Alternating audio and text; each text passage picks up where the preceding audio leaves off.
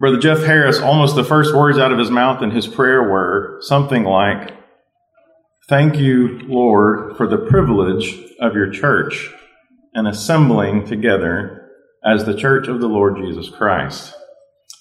Then Brother Isaac asked me, "Do you have a song you want to sing before we preach?" And for the life of me, I could not remember the first words to "Glorious Things of Thee Are Spoken." That's what I wanted to sing. So we sang "We're Marching to Zion." That was really good too. I went out to use the restroom. I came back, and lo and behold, y'all were singing "Glorious Things of Thee Are Spoken." Somebody else called it. So almost from the moment that Brother Isaac asked me to come preach, I had a subject land on me heavily, and I kept praying, "Lord, if this isn't right, redirect me." And he never did. And that subject is the church. That's what I intend to do all weekend. And let me tell you, it's not enough time. I have way too much material. There's so much more here than I can cover even in 4 sermons. But we're going to start at the beginning, because there is a first time in the book that the word is used. There's a very first time. And if you know anything about the scripture, then you know that oftentimes the first times are important. They're not more important or more God's word than any of the other times, but they're important in a particular way, usually. I think the same is true here, because in fact what we find is the very first time the word is used, the Lord Jesus Christ himself is the one that uses it. It's in Matthew 16. This is, of course, when he says, "Thou art Peter, and upon this rock I will build my church, and the gates of hell will not prevail against it." That's the first time you find this word. Jesus introduces the concept. But this scene where Jesus says that begins very clearly in verse 13, the beginning of a scene. And we're going to start there, because the beginning begins before he first introduces that word. Matthew 16:13, "When Jesus came into the coasts of Caesarea Philippi, he asked his disciples, saying, 'Whom do men say that I, the Son of Man, am?' And they said, 'Some say that thou art John the Baptist, some Elias, and others Jeremiah or one of the prophets.' He saith unto them, 'But whom say ye that I am?'" This is the context of the first time that the word church is used in the Bible. The beginning is a question about a person. The beginning is a person. The question is, who do you say that Jesus Christ, the Son of Man, is? Who do you say that Jesus Christ is? Who do you say that Jesus is? See, there was this man, nobody that I know of really disputes the fact that there was a man, looked like you and me. In fact, he didn't even look as nice as many of us. He looked like everybody else. His name was Jesus. He came from Nazareth, which was kind of the armpit of the region. He wasn't anything special. He was not anything special to look at. In fact, he was a little bit less than special. He was a little subpar as human beings go, and as far as where they come from, right? He didn't come from a special place. He was just the son of a carpenter. They were very, very poor. We know that because when they went to sacrifice, they offered the very poorest offering that you could offer. And he wasn't the first Jew named Jesus, by the way. That name is so precious to us, and it should be, but it was not a special name to them. Joshua is the same name. It's just another guy named Jesus. But you and I know that he was not just another guy named Jesus. And here he asks Peter, he challenges them with a question, "Whom do you say that I am?" And Peter, I love Peter's answer, because he doesn't say, "Well, I think," or, we're sure this is true. I know some people, there's no equivocation. Peter just says, it's so Peter, "Thou art. Thou art." He just declares it. "Thou art the Christ, the Son of the living God." There is a time for us to just say what is true and not apologize for it and not fluff around it and not beat around the bush. Thou art the Christ. I know you may have a different opinion than me, but no. Thou art the Christ, the Son of the living God. Whom say ye that I am? What Peter says here is so important. What Peter says here is the profession of faith. It is the supreme evidence that you are a child of God. In fact, what Jesus tells Peter is, "Blessed art thou, Simon Bar-Jonah." just as an aside, why does it say Bar-Jonah? He's the son of Jonah. Okay, he calls him Peter and Simon all through the scripture, and here he says Simon, he says who his father is. Why does that matter? I don't think any words are wasted here. I think he's pointing to his humanity. Blessed art thou, Simon, son of a man. You know, this Jesus who's speaking was not the son of a man. He was born of a woman. He was not born of a man. He was not like all the other human beings in that way. Peter is just a flesh and blood sinner. And Jesus says, you are blessed, because flesh and blood hath not revealed that to you, but my Father which is in heaven. Peter, you are blessed because you cannot recognize me. You can't even know that unless God himself revealed it to you. You know, in the Gospel of John, it says, the world was made by him, but the world knew him not. That's crazy. That makes no sense at all. Here the Creator is walking around, and they don't even know who he is. You cannot even recognize him for who he is unless God himself opens your eyes to see him for who he is. And so Jesus says, you're blessed, Peter. You're blessed because flesh and blood hasn't revealed that to you, but my Father which is in heaven. This declaration, thou art the Christ, the Son of the living God, I say this is the profession of faith. In 1 John 5:1, he says, whosoever believeth that Jesus is the Christ, that man Jesus, you notice over and over in the scripture in Acts, they'll say Jesus of Nazareth. They're identifying him. Not that Jesus, this one, the one from Nazareth, that man is the Christ. John says, whosoever believeth that Jesus is the Christ is born of God. Well, that makes sense, doesn't it? Because if you truly believe that Jesus is the Christ, if you can see that's who he is and you believe that's who he is, only God could have shown that to you. You're born of God. Do you notice he doesn't say, whosoever has real warm, fuzzy feelings about Christ? That's not the profession of faith. So in part, I'm speaking to you sinners. Sometimes you're beat down. Sometimes you think, I'm so messed up. How could he even have come for me? You know, I know he's the Son of God, but I'm not sure he came for me. You know what? Saying, I know he is the Son of God, that means he came for you. Because you can't know that unless he showed it to you. That's what John is talking about. Same thing with Philip and the eunuch. If the eunuch wanted to be baptized, Philip said, if thou believest with all thine heart, thou mayest. That's what Philip said. What the eunuch says is, what does he believe? I believe that Jesus is the Son of God. And he says, great, get in the water. You're born again. This is the great profession. And even we here today who have already made that, who can answer sincerely from our heart to that question, yes, I do believe Jesus is the Son of God. We've got to, listen, if you really sit down and ask yourself that question, it will still be challenging to you today. Because the implications of that are, if he is the Son of God, he is Lord. He is the one who created. He is the Lord of everything and everyone, including me and my heart, and not just for 23 hours out of the day, all 24. Not just for 59 minutes out of every hour, 60. So even those of you who have professed this a long time ago, we must still challenge ourselves with this. Who do you say that he is? You've got to say he is the Lord Jesus Christ, the Son of God. And if you do, then you are saying he is my Lord. Well over 100 times in the scripture, that little word Lord, you know, if you go look in a concordance, as a kid, I remember going and looking in a Strong's Concordance. Now we don't do that because we have phones and stuff, but you go look in a Strong's Concordance, and I thought it was fun to find the ones that just cover pages and pages and pages, you know, thee and or God, you know, Lord, and there's just pages of them. Lord is one of those.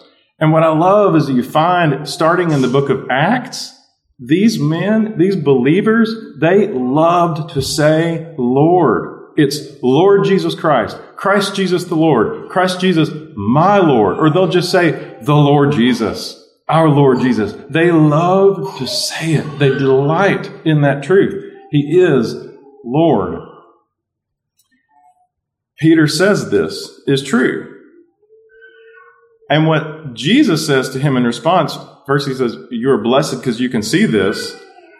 But it's in this context that then Jesus introduces this new word. Thou art Peter, Flesh and blood hath not revealed it unto thee, but my Father which is in heaven. And I say also unto thee that thou art Peter, and upon this rock I will build my church, and the gates of hell will not prevail against it. The Son of God, the almighty creator of the earth, our Redeemer, he says, I'm going to build something. Now, we treasure and value and stand in awe of many things in this world that certain men have built because they built them. The Guggenheim Museum, right? There are architects who have built things, and now that they're dead and gone, those things they have built are so valuable to our culture. Or the Sistine Chapel. The Sistine Chapel is special. Michelangelo didn't build it, but he painted the ceiling. That thing matters because of who painted it. Those buildings matter because of who built them. Jesus says, I'm going to build something. I'm going to build something, and it's called the church. The church. And by the way, I'm not going to spend a lot of time on this tonight. The gates of hell shall not prevail against it. However you want to, whatever nuance of interpretation you want to put on that, what it means is this thing that he calls the church wins. Nothing, the gates, the very strength of hell, it wins, and it will last forever. Okay? That's it. Let's leave that. What is church? What does it mean? The Greek word is ekklesia. It means an assembly. It means an assembly. There are 3 times, I believe the only 3 times it's not translated church. 3 times in Acts 19. 3 times it's in that chapter used to describe a group of people. It's an assembly of people. It's a group of people gathered together in a particular place at a particular time with a common purpose. That's what assembly meant. Nobody in that day would have batted an eye. Common word. Very common word. About as common as the word meeting at work for me. I have meetings all the time. That's what. It's a very common word. It means an assembly. Jesus says, I'm going to build something. I'm going to build an assembly. Everywhere else in the Scripture, it's translated church. And it's used in a couple of different ways. One way we see it used is in Ephesians chapter 5, where he says, husbands, love your wives, even as Christ loved the church and gave himself for it. Even as Christ loved the church and gave himself for it. Well, Grace Chapel is a church, is church. I come from, it's really Mount Zion Primitive Baptist Church. We call it Midland Chapel Primitive Baptist Church. Many other people are here from other churches. So when he says Christ loved the church and gave himself for it, which one does he mean? Which one? Just Grace Chapel and not the others? Well, no, of course. Here, clearly, he means all the elect family of God. All of his children are included in this statement that he gave himself for the church. And yet, in 3 John chapter 10, we find a guy named Diotrephes who is casting people out of the church. Now, does that mean that he is making people not children of God anymore? Of course it doesn't. We find in multiple places references to churches that meet in people's houses. Priscilla and Aquila and the church that is in their house. Or my favorite one, Gaius. Paul says, Gaius, my host and the host of the whole church. Right? Is that everybody, past, present, and who hasn't been born? Is that the whole church? Of course not. And far and away, the most common use of that word in the Scripture is talking about a group of people, like the one here, that are in one place, in time, that you can touch and see and hear and harmonize with and fellowship with. Most of the examples of the word are like that. That's why we find in 1 Corinthians 14:23, he says, if therefore the whole church be gathered together in one place.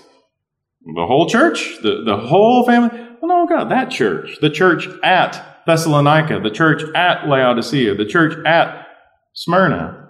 That's what happens in Revelation, isn't it? We see the Lord calling out 7 distinct churches. The church at here and the church at there. And he has different messages for them. They're not the same group of people because they've got different things going on. churches.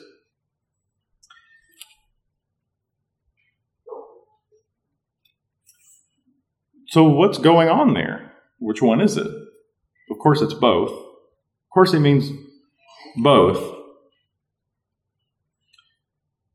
And yet, there in Ephesians, when he says that Christ loved the church and gave himself for it, he doesn't say loved his people. That's true.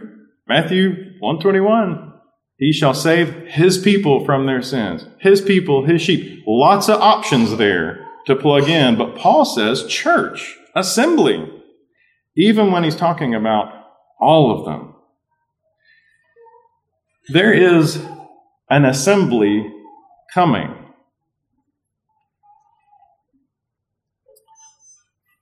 Someday,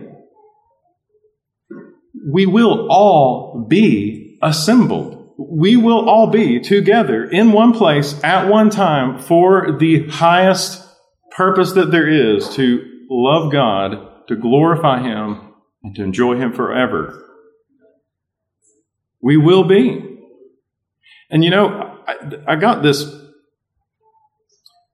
I was recently blessed by this new way of thinking about death, because, you know, to us it kind of feels like everybody's going down. We're losing them right and left, and we're trending downward, right? People are just dropping like flies. They're dying all over, and it feels like you're going down. But you know, from heaven's perspective, that's an up.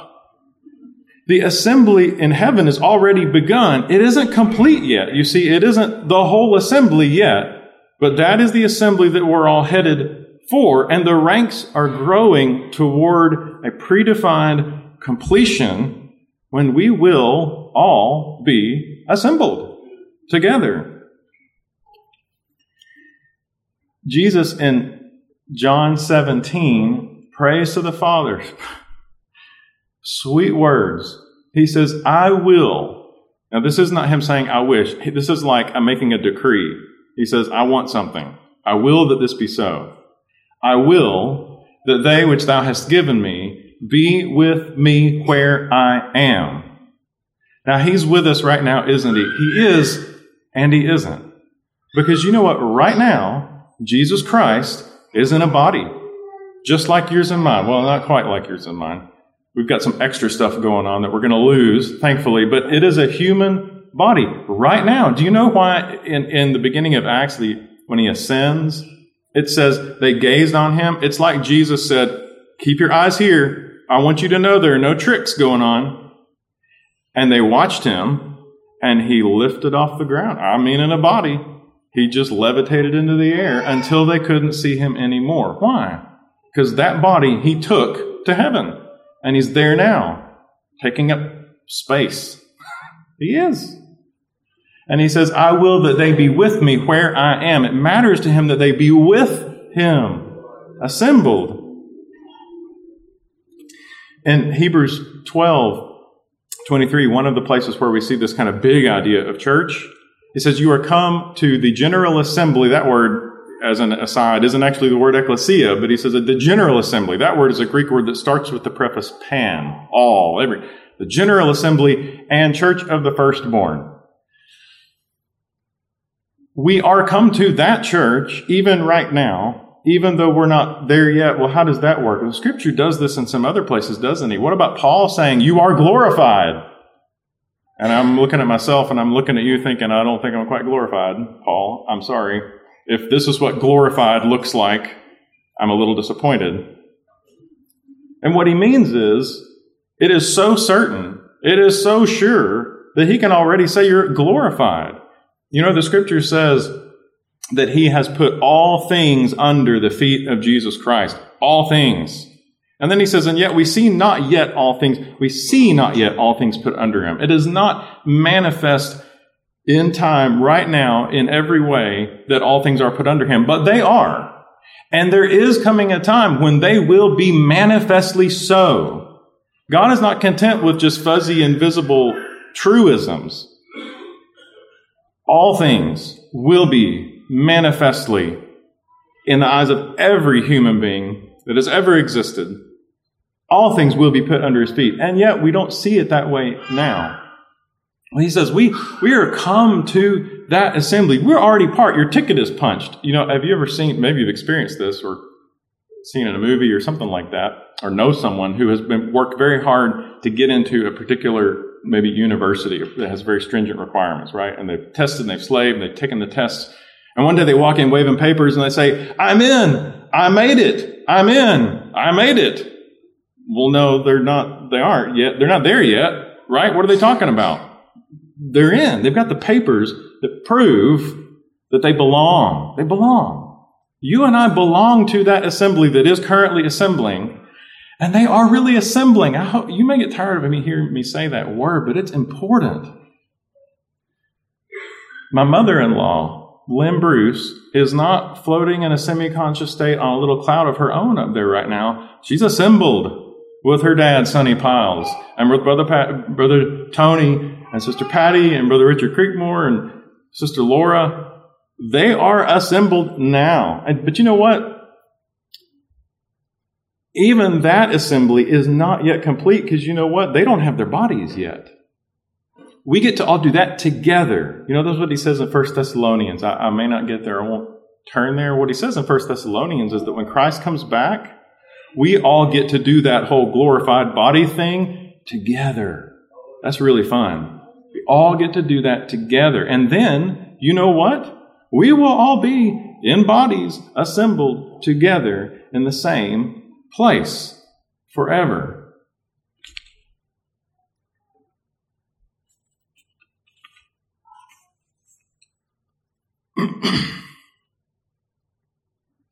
We belong to that assembly right now, just as surely as we are glorified, and just as surely as all things are put under the feet of Jesus Christ. We belong to it now. So what's going on with all these references to churches? Churches. God, in his goodness and in his wisdom, has given us a way, even here and now in this broken and fractured world where we can't all be together in the same place at the same time all the time. He has given us a way to taste, to foretaste, to experience, to participate in that assembly right now. And he's done that with what we call the local church, the church. The church, each particular body, the church at Smyrna, the church at Laodicea, the church at Colossae, the church at Ephesus, the church at Grace Chapel, the church at each one is a perfect little microcosm of what we're going to experience in whole, in completion there one day. That's what God, in his goodness, has given us now to participate in. It is a calling and a great privilege and a joy to be part of his church. I mean, the one that you can see. Now, let me just say this. The scripture uses the word in that way in Ephesians 5. He gave himself for it. And from that has come terms that I understand, I get it, like invisible church, the invisible church, that's the invisible church. I'm not going to pick a real big bone with that, but I don't love it. And here's why. Because that is not the intent here. God's intent is not to just have this big invisible church forever.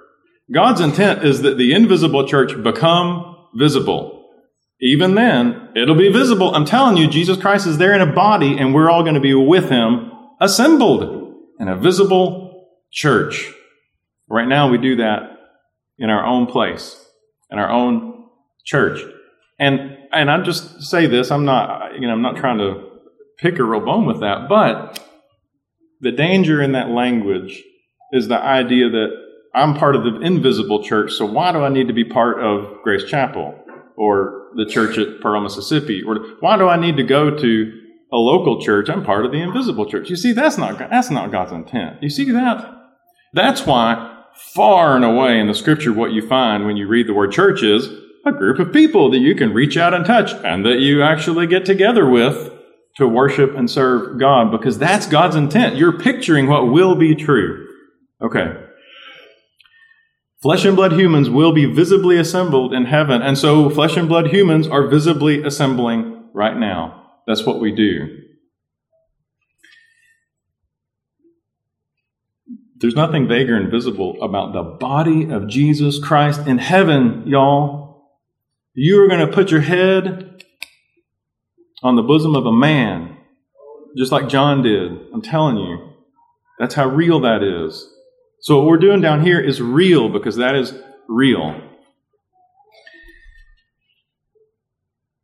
How important is this thing to Jesus? How important is it?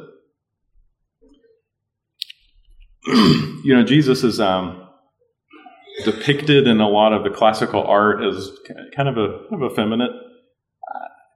Can understand why, because as you read the New Testament, what you find is that Christ is gentle. He doesn't move with great haste or violence, right? He doesn't punch people when they say mean things to him.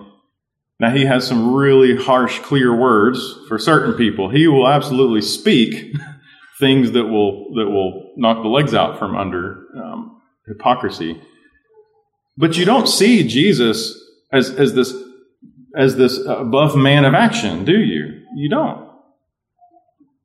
One time, y'all, Jesus Christ got violent. That's the only word for it. He moved his body in violent action.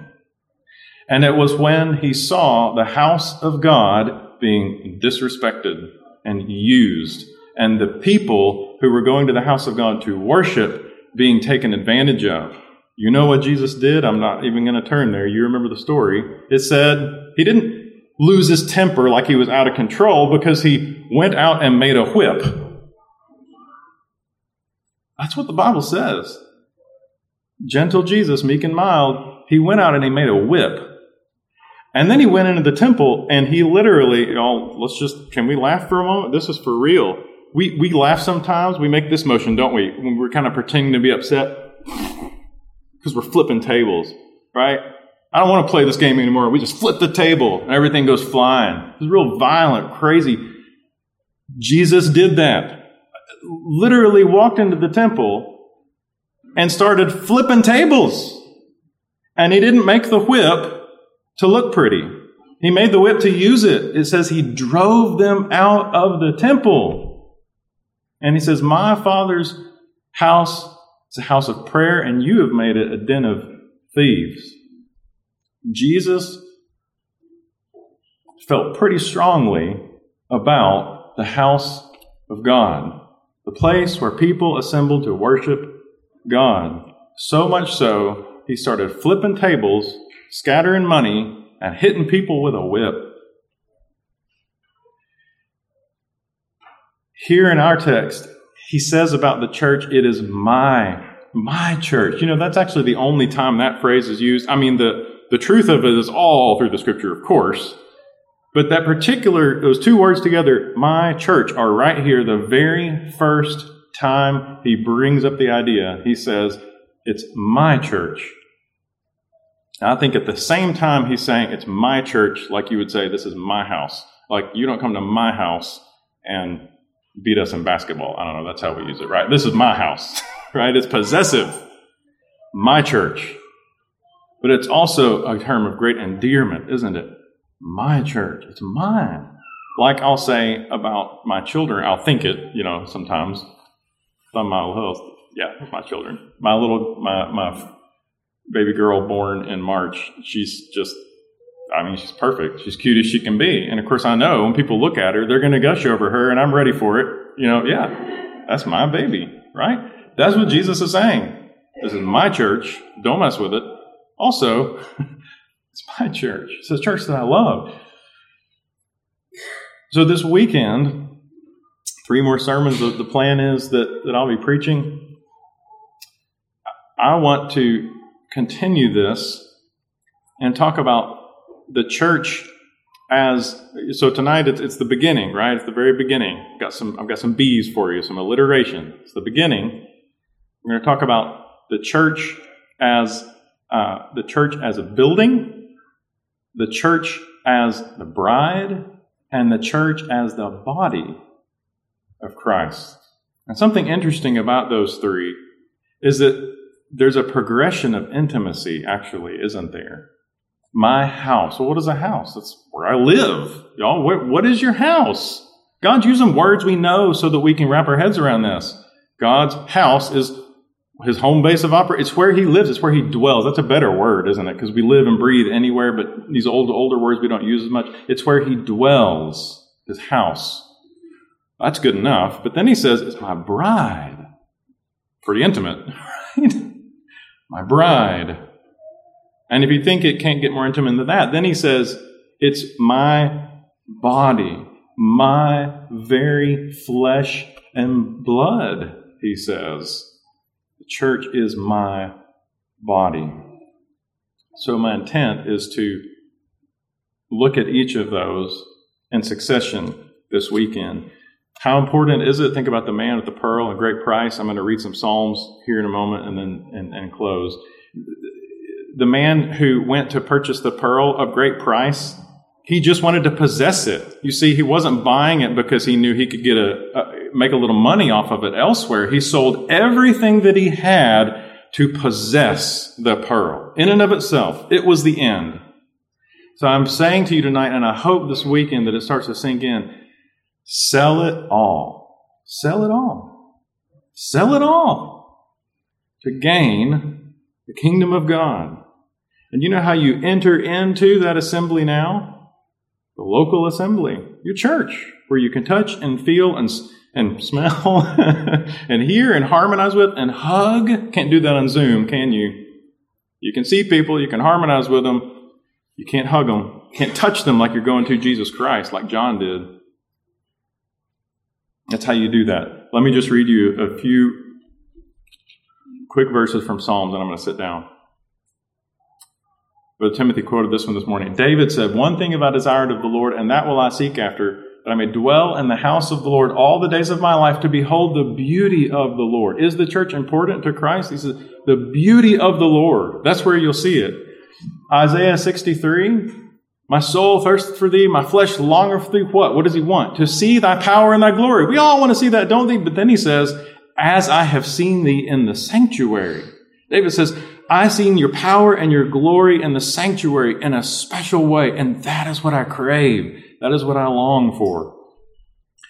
Psalm 50, verse 2, out of Zion, the perfection of beauty, God hath shined. I have loved the habitation of thy house, and the place where thine honor dwelleth. Psalm 132:13, for the Lord hath chosen Zion. He hath desired it for his habitation. The Lord loveth the gates of Zion more than all the dwellings of Jacob. The Lord loves you in your house when you go there tonight. He loves your dwelling. You live there, but he loves the gates of Zion more than all the dwellings of Jacob. Psalm 87:5, of Zion it shall be said, this and that man was born in her, and the highest himself shall establish her. The highest himself shall establish her.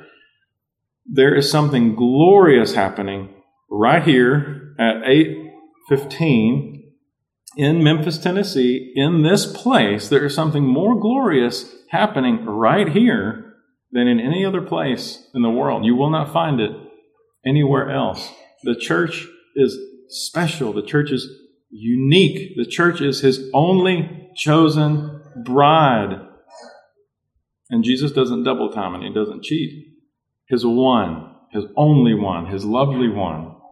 And you're there participating in what will be a really good day, won't it?